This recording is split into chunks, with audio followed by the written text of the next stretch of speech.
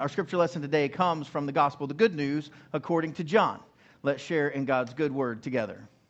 As you, Father, are in me, and I am in you, may they also be in us, so that the world may believe that you have sent me. The glory that you have given me, I have given them, so that they may be one, as we are one, I in them, and you in me, that they may become completely one, so that the world may know that you have sent me and have loved them even as you have loved me. This is the word of the Lord. Thanks be to God. Amen. You may be seated. If you have your sermon notes, I invite you to take those out. And we are finishing up our sermon series following the election. Now what? Now what? To embrace a stranger as our own, as one's own, it is our nature. That is who the people of God are to be. Is it our nature as a church? Is it your nature? You see, there's this longing in all of us across history to be loved and protected and secure, especially when we feel vulnerable. When we're cold and afraid and lonely, we need protection. We need to be secure. And this is true for all people in all places at all times across the world. It's what it is to be human. To need a God, to need the people of God to come and to come alongside. For a long time, I have followed David Brooks of the New York Times. He's a conservative columnist. I've watched him quite a bit of late, and I really appreciate this quote that he has in one of his books. He says, "We live in a culture that teaches us to promote and advertise ourselves." I think that's because we feel vulnerable. "And to master the skills required for success, but that gives little encouragement to humility, sympathy, and honest self-confrontation, which are necessary for building character." So in our culture today, where do you find or where do you learn these concepts like humility, sympathy, and honest self-confrontation? The early church fathers would call this the prayer of examine. It's the church, friends. This is our job. This is who we are to be. People who teach the world by our own example, ourselves and the world, humility, sympathy, and self-confrontation. Honesty. Honest self-confrontation.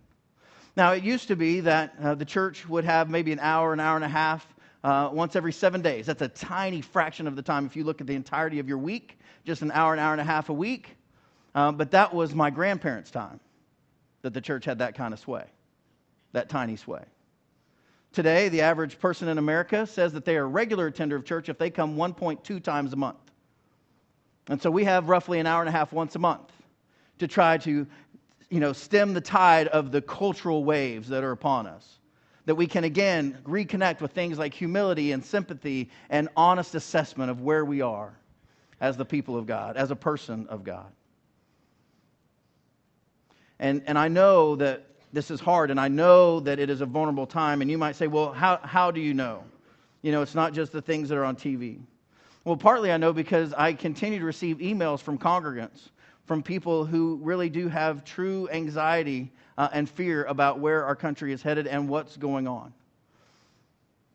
This week, I received an email that just broke my heart. And not because they didn't like everything about my sermon from last week, but largely because I know this family and I love this family and I know what she shares with me is true. From a mother of our own church family, she writes to me. She says, "I listened to your sermon online today, and I was surprised to hear you indicate that you were surprised at racism in our town, in Edmond. It took me a beat to realize that you're white and not a target, so you wouldn't know or necessarily pick up on it. I was slapped in the face with racism in Edmond within a few days of bringing our daughter home, and have found that there is a pretty steady drip of it here. You see, our daughter is an immigrant with U.S. citizenship, and she asked me after the election last week if she would have to go to school in Vietnam, if she was to have to return and to live there. Her little daughter, she was afraid because of the election. She had been told at school that Trump only likes white people, and that she was afraid she was going to have to go back to Vietnam. As a small child, in our town, in our family of faith. And then she writes, I also have friends and family members who are gay and lesbian who have a real reason to fear these days. And the email goes on. And as your pastor, let me simply say this. When you come and take vows of membership in any United Methodist Church anywhere on the globe, we are one of two global religious groups in the world that are Christian, the Roman Catholic Church and the United Methodist Church, the only two truly global connected churches in the world. And when any person comes in the United Methodist Church and they stand before us, many of you have done this as members, we say to you, will you support the church, which is open to people of all nations, all races, right? All people. This is who we are as United Methodist. This is who we are. And the correct answer is, I will. I will. And I will stand up to injustice and oppression in whatever forms they present themselves. These are the vows of membership that each and every United Methodist member takes and holds and lives out by the grace of God. And you might say, well, aren't you overdoing it? Okay, maybe there's a problem here or there, with a family or two. And friends, look, it is a difficult time to be a family of mixed race in our town in this time. And we have numbers of families like that in our church whom we love and who we stand with and whom we will stand with.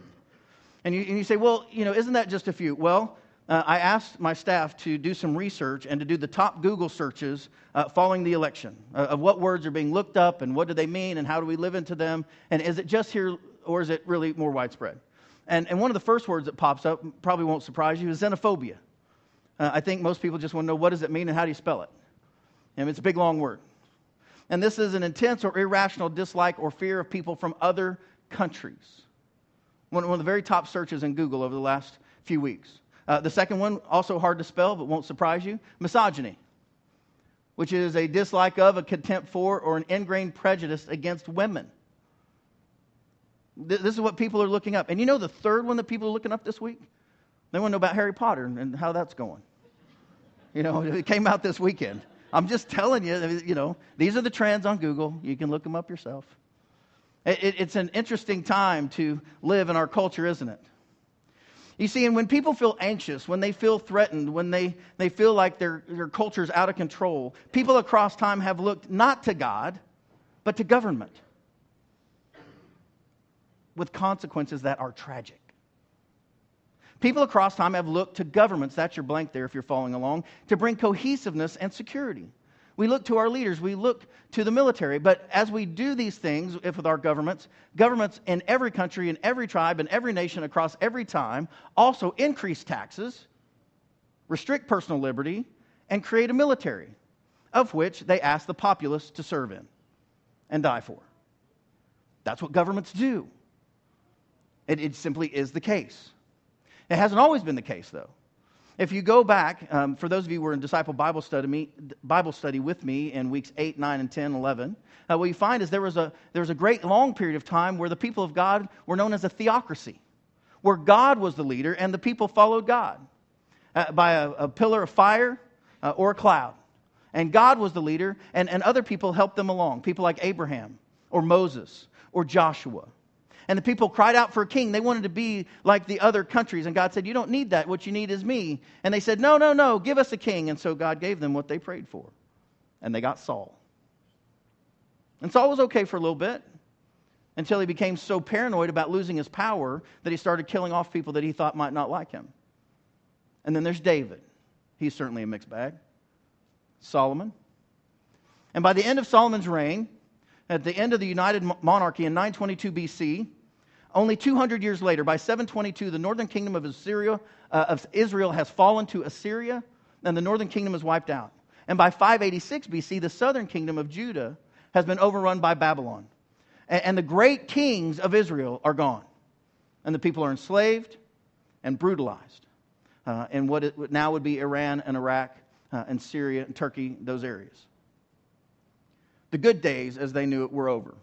And it's in through these times that the people of God would cry out in the Psalms. They would take their psalm books and they would sing out to God, "Rise up, O God, judge the earth, for all the nations are yours." How many nations? All of them. They understood that we need God to be God of not one people, but of all people. Rise up, O God. Judge the earth, for all the nations are yours. All of them. All of them. And this isn't new to us. It was certainly true in the time of Jesus. And the question in Jesus' day was, how will peace be brought to earth? How will the kingdom of God come to earth? And I have friends of mine who will say things like this to me. Well, wouldn't it just be great if we could just live when Jesus lived? You know, we could hold Jesus' hand and walk down the streets of Jerusalem. Wouldn't it be wonderful? To which I say, oh, no. No, that would be terrible. The first century church was so heavily persecuted that people were dipped in wax and sawn in two. They were used as candles at Roman parties. It was the worst time to be a Christian, but it was also the time that the church grew the fastest. The church, you see, has always grown the most when it had the least and was most persecuted, because it weeded out the fakers. Right? When you knew your life was on the line to be a Christian, it meant something in ways that aren't true in our culture today. Not yet. It is very important that we understand that persecution has a way of purifying the church, that we get first things first and first things right. But we need not romanticize this time. In Jesus' day, like our time, people did not agree on what it was to rise up and be the people of God and to work with the government that was around them. So there were three primary options. John Ortberg writes in his book, Who is This Man? And I think he does it very well. He says, option one were the Zealots. And the Zealots decided to revolt. They intended to overthrow Rome using any means, including violence. You might remember that there were zealots among the disciples. There were zealots who followed Jesus. And the zealots understood that Rome was the occupying force, and they were willing to do anything to get out from underneath them. And many of them thought that Jesus was going to help them do it. There was also a second group that we'll get to in just a second, known as the Essenes. And the Essenes had given up all hope, and I want to show you why. After the first temple was burned to the ground in 586 with the Babylonian exile, a second temple was rebuilt. This is a replica of that as it might look during Passover. And so here is the temple and the booths over here for money changing. But anybody know what this is over here? That is the Antonia Fortress. That's where Rome hung out. That was the Roman barracks. You see, there was nothing that happened within Israel or within the temple that Rome didn't oversee. They were in cahoots together. There was nothing that happened down here that they weren't watching. And if you wanted a perspective of what it would be like to try to go to the temple with Roman looking at you, it looked like that. There was no mistaking it. Whatever happened in the temple, Rome knew about. They were making sure it went their way. And so if you were in a scene, and they're like, look, the zealots are going to get us all killed. We just need to get out of here. And so they decided to withdraw. They're like, the whole thing's corrupt. The temple's corrupt. The money system's corrupt. Caesar's corrupt. The temple priests are corrupt. We just got to get out of here. And so roughly 50 to 70 miles right before you get to the Dead Sea, the Essenes, they simply left. They left Jerusalem. They went out into the wilderness, into the Judean desert, and they lived in caves. And they prayed to God to come and basically wipe out the bad guys and leave them. That they understood themselves to be the sons of light. And they were praying to God that God would be just and God would do what only God could do. And then when it was all worked out, then they would come to power and be people of light and love. And I can understand that. I mean, some of you, I know I've felt this way sometimes of late. It's like, well, what do you do? I mean, every decision is bad. Every person you could possibly elect doesn't represent me, and I just throw my hands up. I want to go live in a cave. That's how these folks felt. They were the Essenes. And then you had the pragmatists. You had the Sadducees. And they decided to assimilate. They're like, look, if you can't beat them, and you can't beat them, then join them.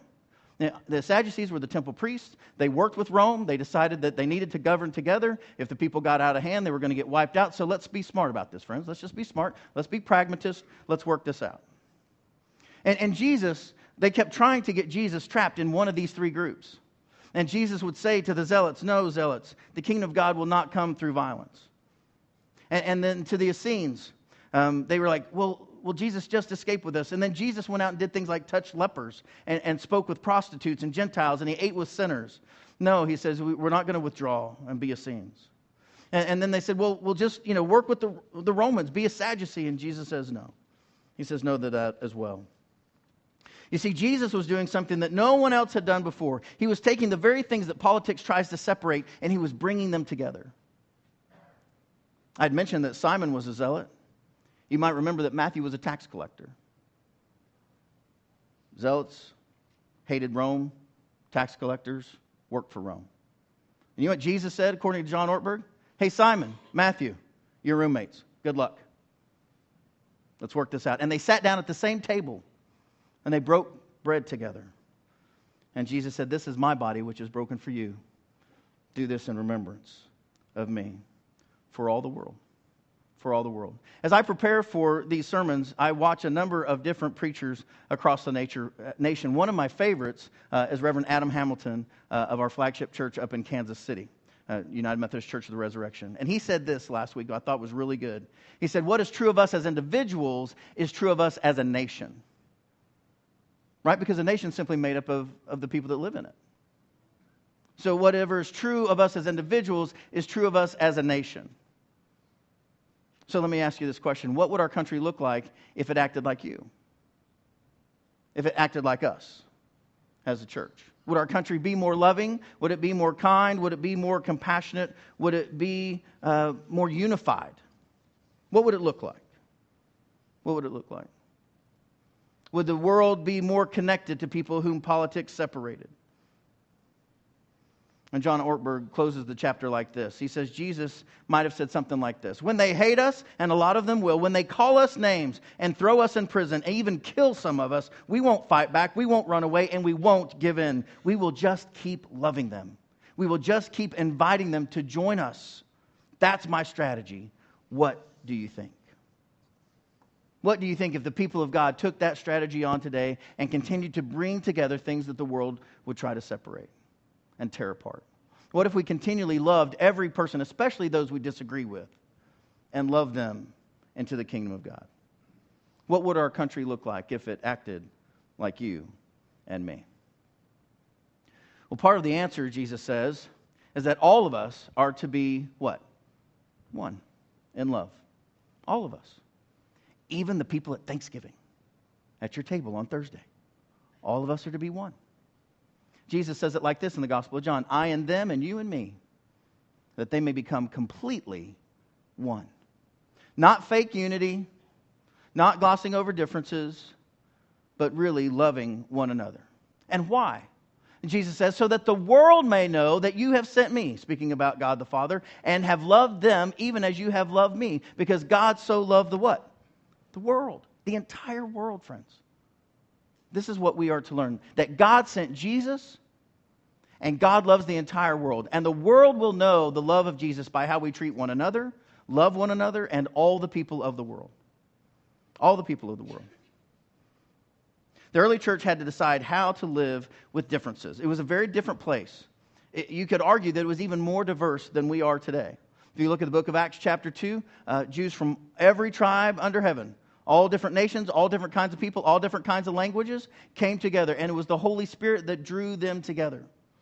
But then they had to learn how to live out this faith. I would remind you that Jesus was Jewish. He knew the law, Genesis, Exodus, Leviticus, Numbers, Deuteronomy, cold. He knew it. He went to the temple as a 12-year-old. He taught. They were astounded at his teaching because he spoke with someone with authority, not just not saying words, but he actually knew what he was talking about. And people began to follow him. But friends, this was a very Jewish culture. It was in a Jewish context. And the early church had to decide, well, if I want to follow Jesus, do I also have to follow all the Jewish laws? Who's in? And how do you know? And how much of the Jewish life do you actually have to embrace in order to continue to follow Jesus? In Acts 15, it comes to a boiling point. They have to decide who's going to be able to follow Jesus, who's going to be a Christian. And the writer Luke writes this down in the book of Acts in chapter 15. He says, then certain individuals came down from Judea and were teaching the brothers, unless you are circumcised according to the custom of Moses, you cannot be saved. In essence, what they're saying there is unless you take on the customs and the rituals that we all have taken on, you can't be one of us. You have to live it out like us, and Jesus is your Savior. And it brings out all the big hitters of the faith. Paul and Barnabas, they had no small dissension and debate with them. Paul and Barnabas had some of the others were appointed to go up to Jerusalem to discuss this question with the apostles, right? The 12, and Matthias added in, and the elders. And after there had been, what?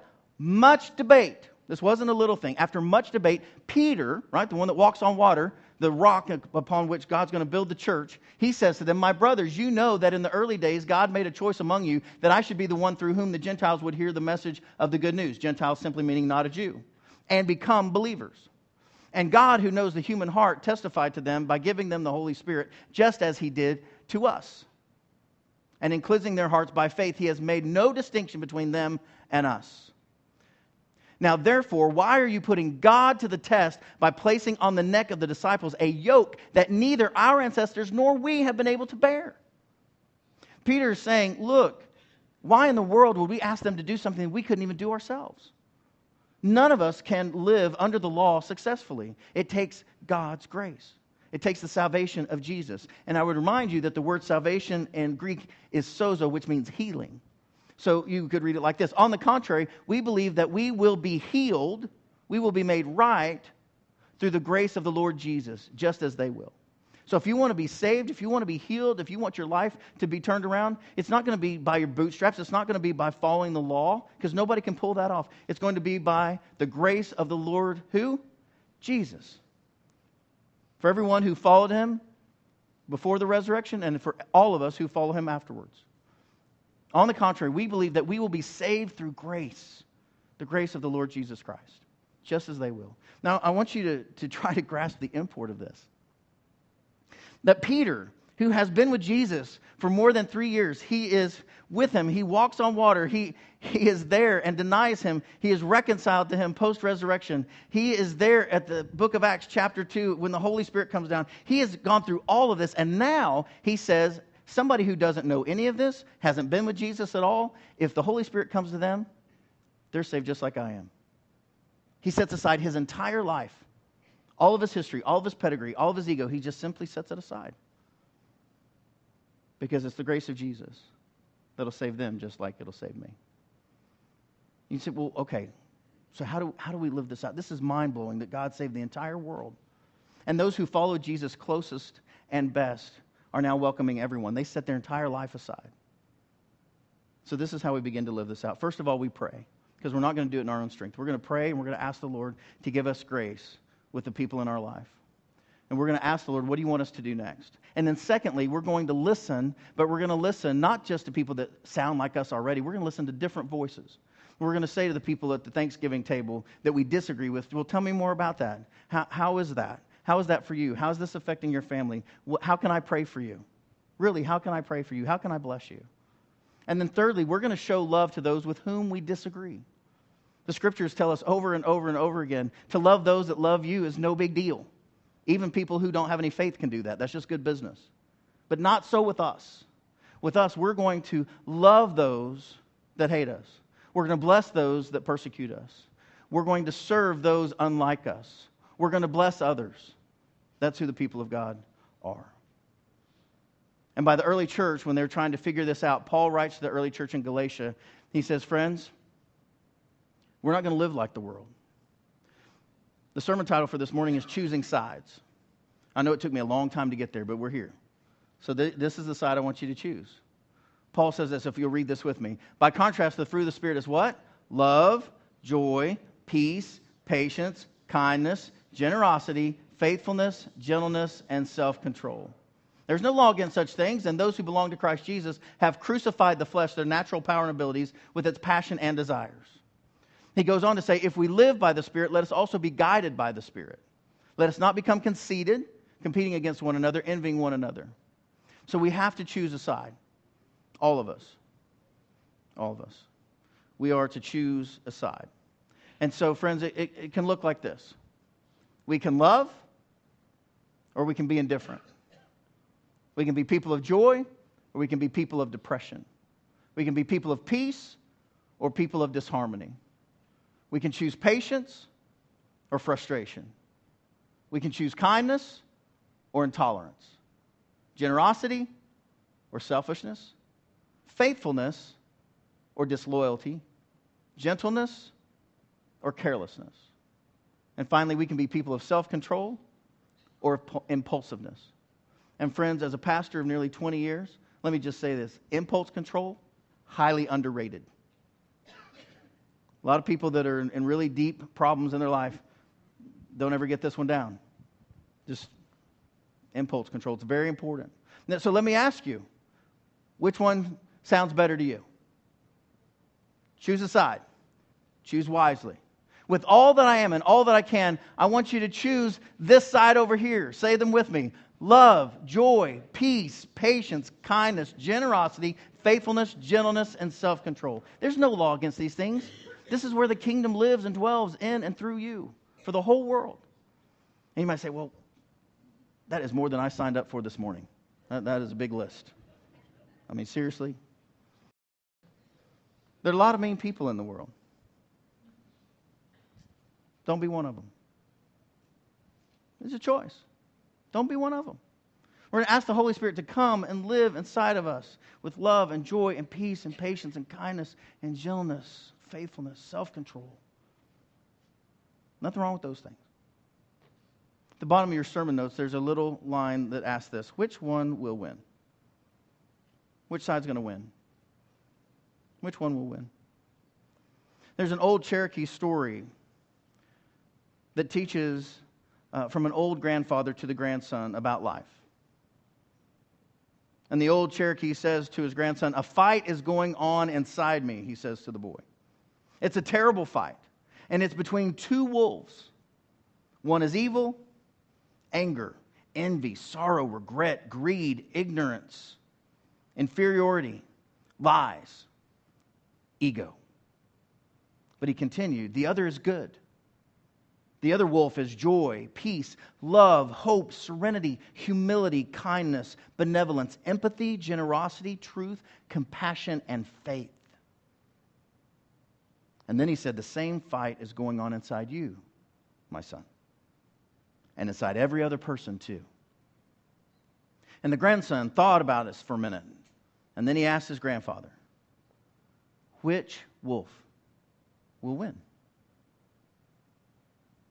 And the grandfather said, the one you feed. The one you feed. So we have a choice to make. Choose a side. Feed love. Feed peace. Feed joy. Feed patience. Feed faithfulness, goodness, generosity, self-control.